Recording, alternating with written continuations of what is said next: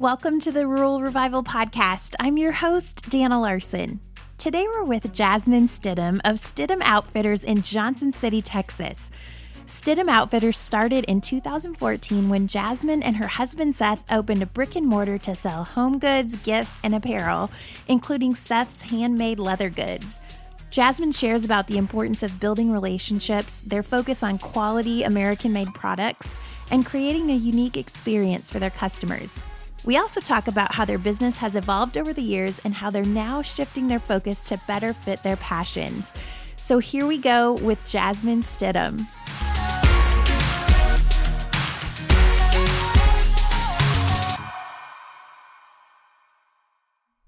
All right, well, we're here today with Jasmine Stidham of Stidham Outfitters in Johnson City, Texas. Jasmine, thanks so much for being on the podcast. Of course. Thanks for having me, and welcome to the great state. Thank you. We've been having a great time.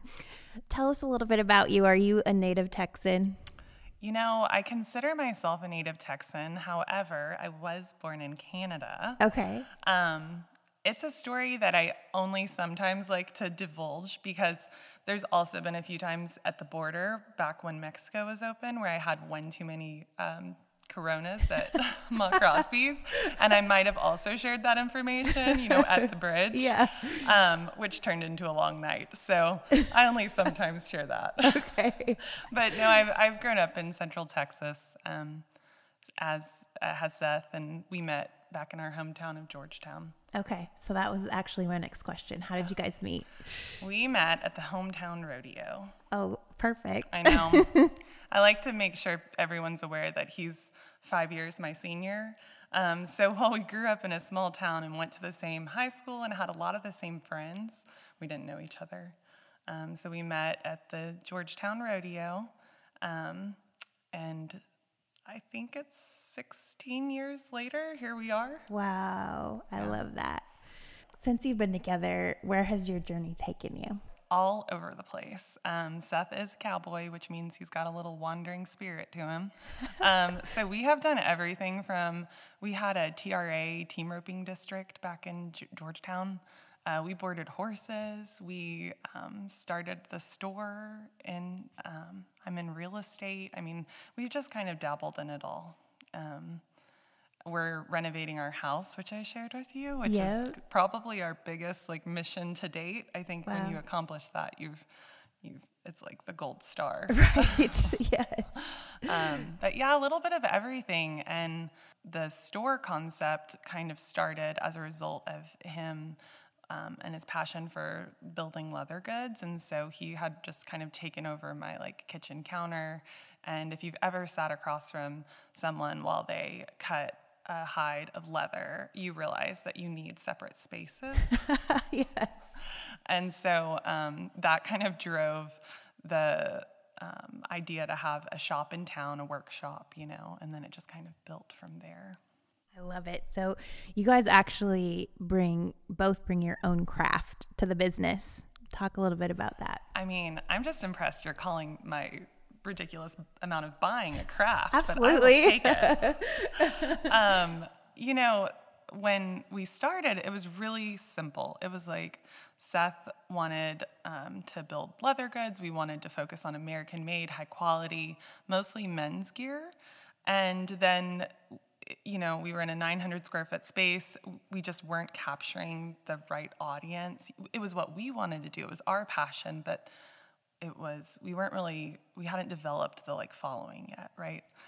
So then we moved into a bigger space in order to incorporate women's goods. Nice. And that's when the snowball kind of started, right? Wow. So home, gift, apparel. We went from one department to 30.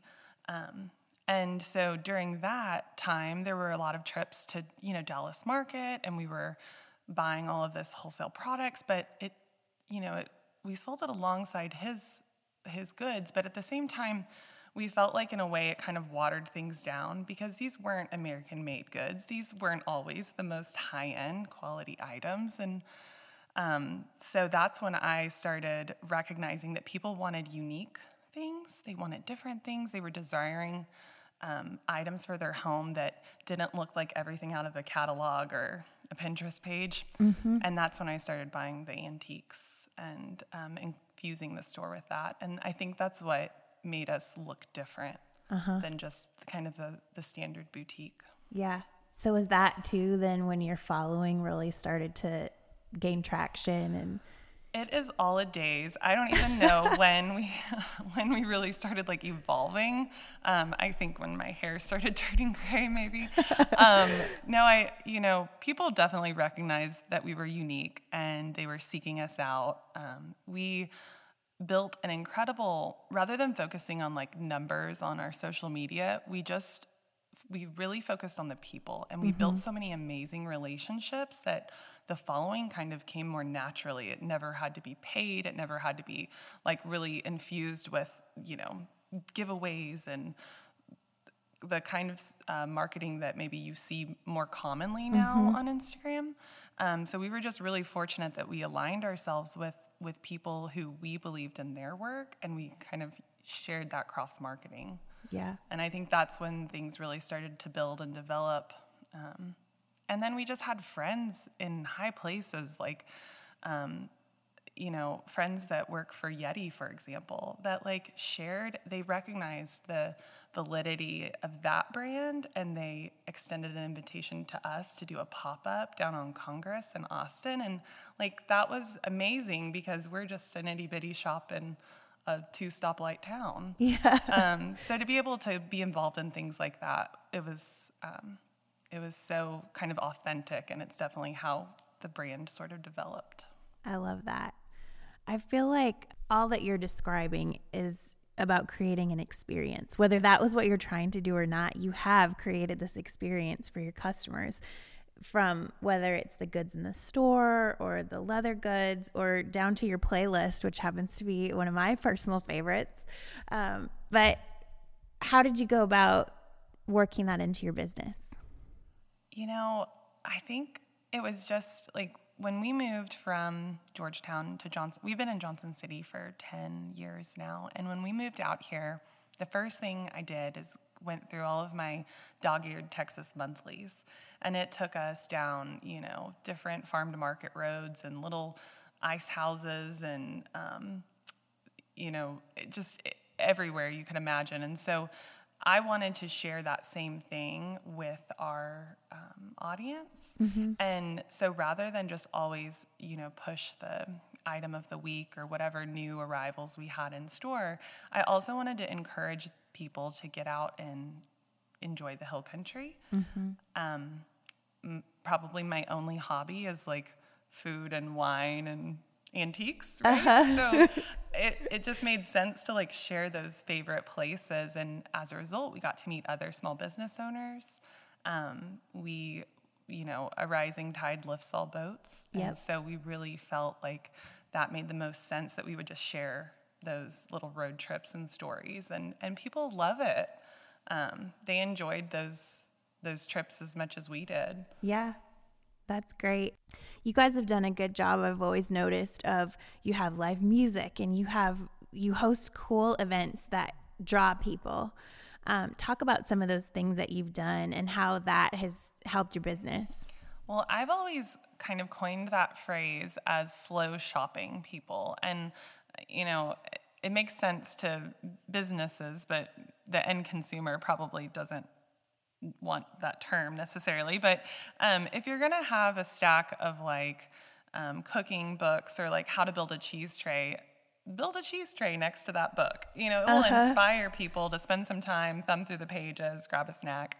Those were pre-COVID times. So let's see. Other things that I've always embraced is during the rodeo parade, we set up a Bloody Mary bar, and it gets people to hang out and embrace members of their community, watch the parade. We have, of course, hosted, COVID has changed so much has changed so many things for small businesses.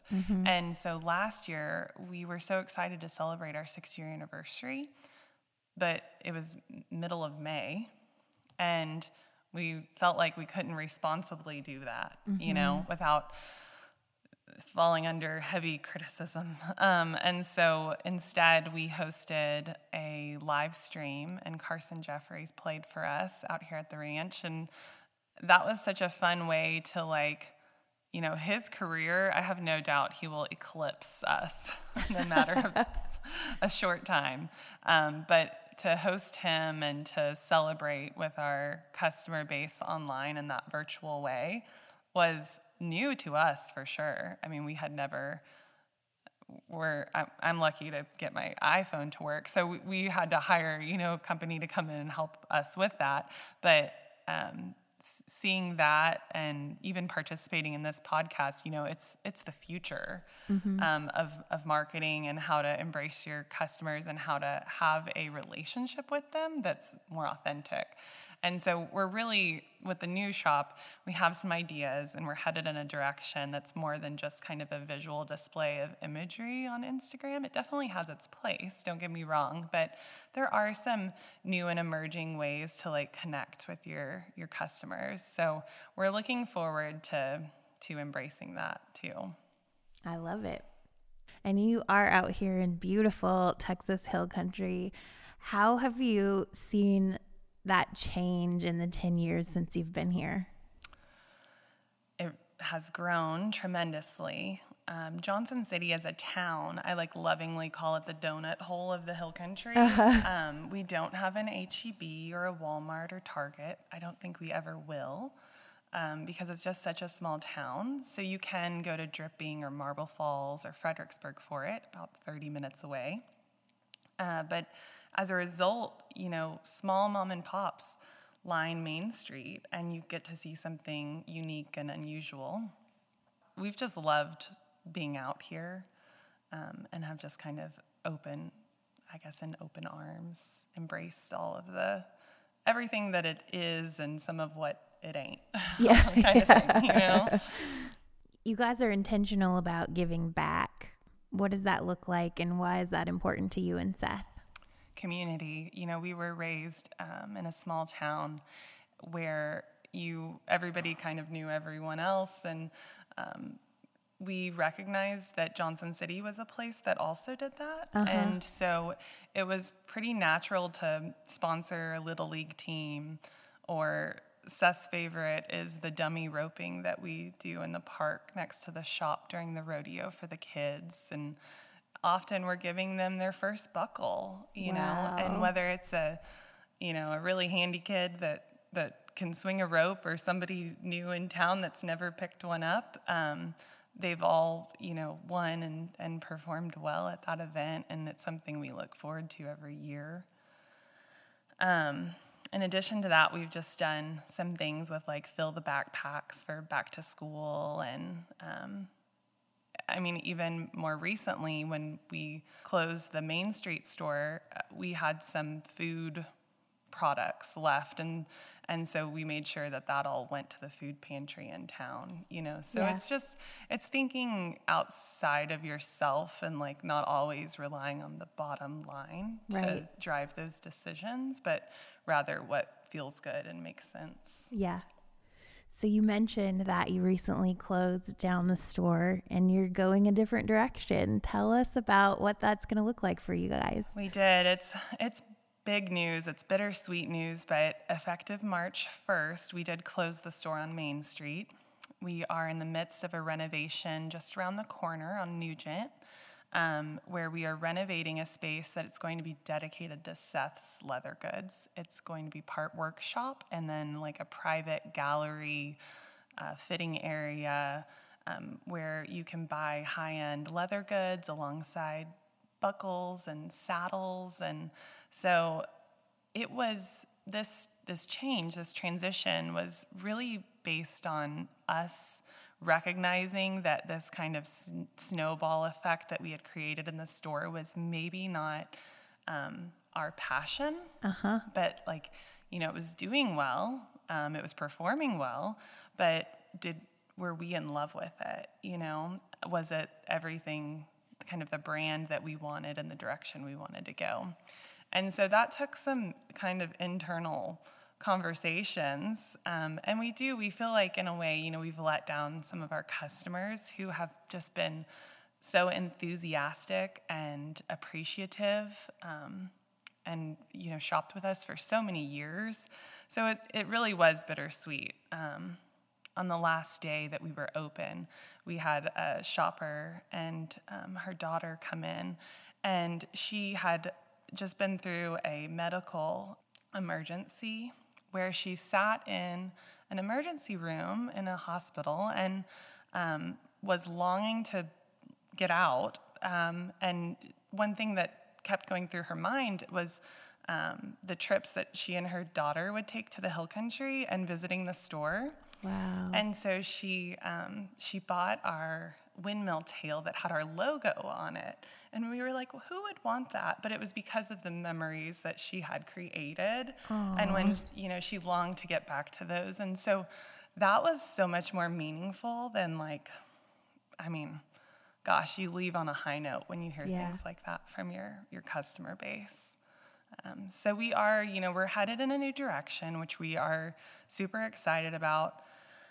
Seth is actually out of town. He's been up in Weatherford apprenticing with 2 other saddle makers. And so he plans to kind of launch a new line and a new direction within his leather goods. And the space that we're building out is going to be just an incredible kind of framework for that.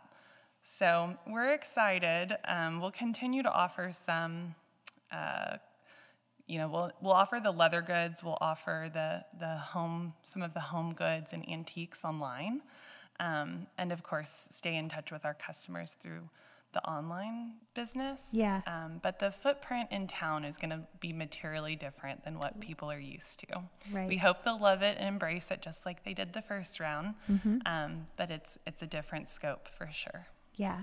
Well, good for you for recognizing it was time and for going for it, because I can't imagine how hard that would be. But I think that's so important as business owners that we have to pay attention to that and make sure we're staying in our right lane, So often in times you look past, I can't tell you how many weddings and baby showers and meaningful events that we missed because we prioritized the store ahead of that. And I know, we're all guilty of kind of falling into that because it is our baby and, we constantly are feeding it through time and energy. And, but I think recognizing, what your passion is and where you're headed is so critical to your own individual happiness. And so for Seth and I, it makes a lot of sense. I'm so excited to see what he creates in the world of saddles. And to also just kind of explore a new customer base as well. Yeah. In addition to all the amazing folks we already have. Yeah, that's great. So from a business standpoint, what do you think have been some of the biggest things you've learned through this journey so far? You never stop learning, that's for sure. What we didn't know when we first opened, when we were trying to fill the original store, we drove to Dallas Market and we came home with nothing but a piece of painted art that was framed. And that's what hung in the shop. And it was one of the first pieces that sold. And it was because it was original. And so we kind of always hung our hat on trying to find, unique products.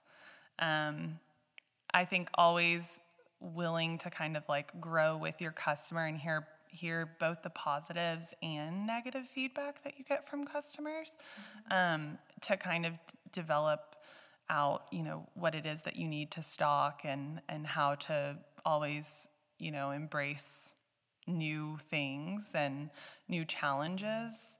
Gosh, there's so many things that we're still learning to this day. But I think just being open to it and responsive is probably the most important part. Even if you don't have the answers, just putting your best foot forward. I'm pretty type A. Seth is OCD to the 10th degree. So I'm not sure these saddles that he's building. I don't think anyone will ever ride. They'll be so meticulous. But I think, you have to recognize like your strong suits and be willing to learn, be willing to adapt, and then just take risks, Life's short. So we have always embraced change and have always looked forward to like the next adventure. And that's helped. Yeah, I think that's great. So you were kind of mentioning this before, but you made a shift to all American made products featured in the store, and that's not always easy. So how did you do that? Because I think we have a lot of people interested in that. We definitely have a generation who's interested in that. And so why was that important to you, and how did you make that shift? When we sought out to fill the shelves with American-made products, it was no easy task because it's not as accessible, of course. And what we found, the website Faire is really helpful in connecting people, but also reaching out to small makers on Etsy or on Instagram. Don't be afraid to extend, a hello and sort of, share with people how much you like their goods and how you could potentially work together using your customer base or footprint of your store. And then, of course, when those goods arrive, to be able to talk about the artists behind them is meaningful. And customers do really appreciate knowing where things are made, where they're coming from, and who's behind them. And so sharing other small makers' stories was and is fun and enjoyable for us. So we continue to try to focus on that. When things aren't American made, but are small batch products or made, designed, manufactured here in Texas, we also like to, showcase those as well. So before, bailing off and doing 100% American made, I would just say be more kind of responsible and like-minded in your approach for buying and what you put in your storefront. For us, that was kind of more critical than what money we could make on like flipping product in a shorter window. We thought there was more value in the American made items. Yeah, that's great. What advice would you have for other people who are really thinking about pursuing their small town dreams? Oh gosh. I would say get involved. So before we had the store, I was involved in like the Johnson City Chamber and economic development. And, I'm not local to Johnson City, so I got to live here and kind of hear from locals what was needed, but also explore the Hill Country as a visitor. So I tried to merge those two things to create kind of the mix of what we had. But I would just say go for it. I mean, there are far too many small towns with boarded up, darling buildings that just sit vacant. And whether you can work with your local community or economic development group to open the doors and, dust off the old shelves and do just a pop-up or something that would kind of get people thinking about what Main Street business might look like and how big of an impact it truly has on a small community. Yeah. I think there's so much opportunity in our small towns right now, and we definitely have the buildings there. So it's just bringing the businesses in and Sure. Yeah. I think with, we of course have tried to really infuse a lot of time and energy in our online, but it's just a different experience than being able to meet customers in store and share, your passion. It's a totally different experience. And so when and if you can have a storefront and a brick and mortar, I think there's a lot of enjoyment there that is fulfilling for both the customer as well as you. I know for Seth, it was like he likes to get off the ranch and go to a workshop. He needs a space and environment to work in. And it was an opportunity to like welcome those people in to see kind of what's behind making leather goods. And so whether they were shopping in the store or coming in, to pick something up, they actually got to see the workshop and all of the tools and equipment. And for makers, that validates your price point a little bit more, because some people don't realize how much different equipment and dyes and tools that you need and that you're proficient in order to just make that wallet or belt or saddle. So I think investing in a space is always a good idea. Yeah. So you also do real estate. I do. And so maybe that's the realtor in me. Invest in that space. There you go. So what does that look like for you now moving forward? Because your role is shifting too. About 2 years ago, I took a step kind of away from the store in order to invest more and focus more in my career, which in the Hill Country and Central Texas and all over the U.S. today, growth is happening and people are buying homes and investing in land. And so I kind of had to spend more time and energy in that. The store always gave me a creative outlet, which I loved. Yeah. But ultimately, real estate helps support and sustain our household. Uh-huh. But, even through the store, I was able to meet a lot of customers and who later became clients, who later said, decorate my house or space, or I need help sourcing furniture.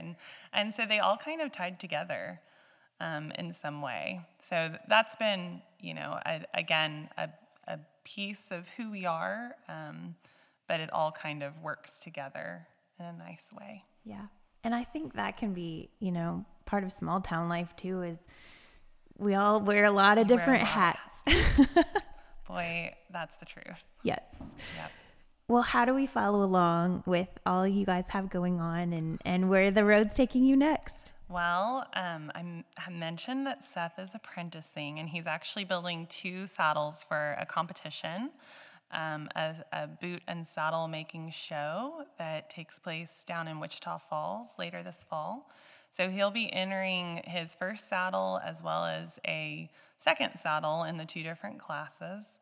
And I think that is going to, open the doors to this new idea for the store and this new product that he really wants to invest his energy in more than small strap goods. And so we're eager to see how that plays out.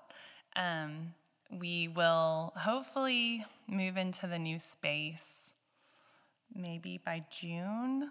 It's such a moving target, right? With all things renovation. But we hope to be there, by June. It'd be great to celebrate our 7-year anniversary at the end of May, if possible. And there we will we'll have the workshop, but we'll have the front storeroom, storefront as kind of a gallery by appointment only place for customers to try on, custom belts or place an order for a saddle, and as well as goods online. So we'll kind of dabble in all of those things. You'll see a kind of new branding and some things change on Instagram here pretty soon. We're almost prepared to roll that out. And then just some small batch items with like our logo and things like that. So we hope to roll all of that out soon. And I hope that, customers will continue to follow along and embrace it just like they did the first round. Yeah. So Stidham Outfitters on Instagram. Yes. You can see everything that's happening. And your website, stidhamoutfitters.com. That's correct. Okay. We will link to that in the show notes, and be sure to go check that out. Jasmine, thanks so much for being on the podcast. Absolutely. Thanks so much for having me. And y'all have a safe trip home. I hope we fill that van with some antiques for you. That's right.